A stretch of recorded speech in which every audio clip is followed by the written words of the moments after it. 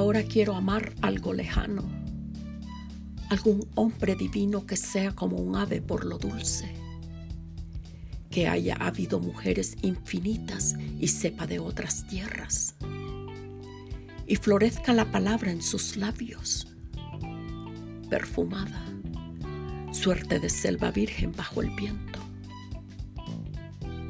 Y quiero amarlo ahora. Está la tarde blanda y tranquila como espeso musgo. Tiembla mi boca y mis dedos finos se deshacen mis trenzas poco a poco. Siento un vago rumor.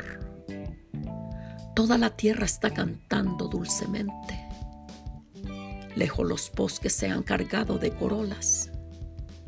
Desbordan los arroyos de sus cauces. Y las aguas se filtran en la tierra, así como mis ojos en los ojos que estoy soñando embelesada. Pero ya está bajando el sol de los montes. Las aves se acurrucan en sus nidos.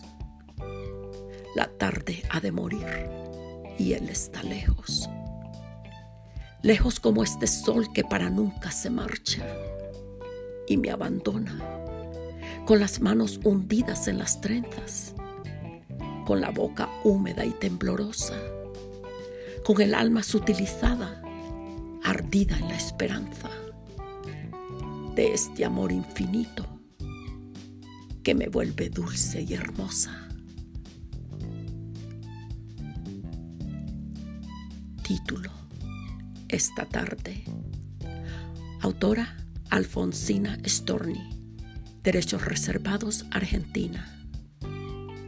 Voz: Rosy Pozzi.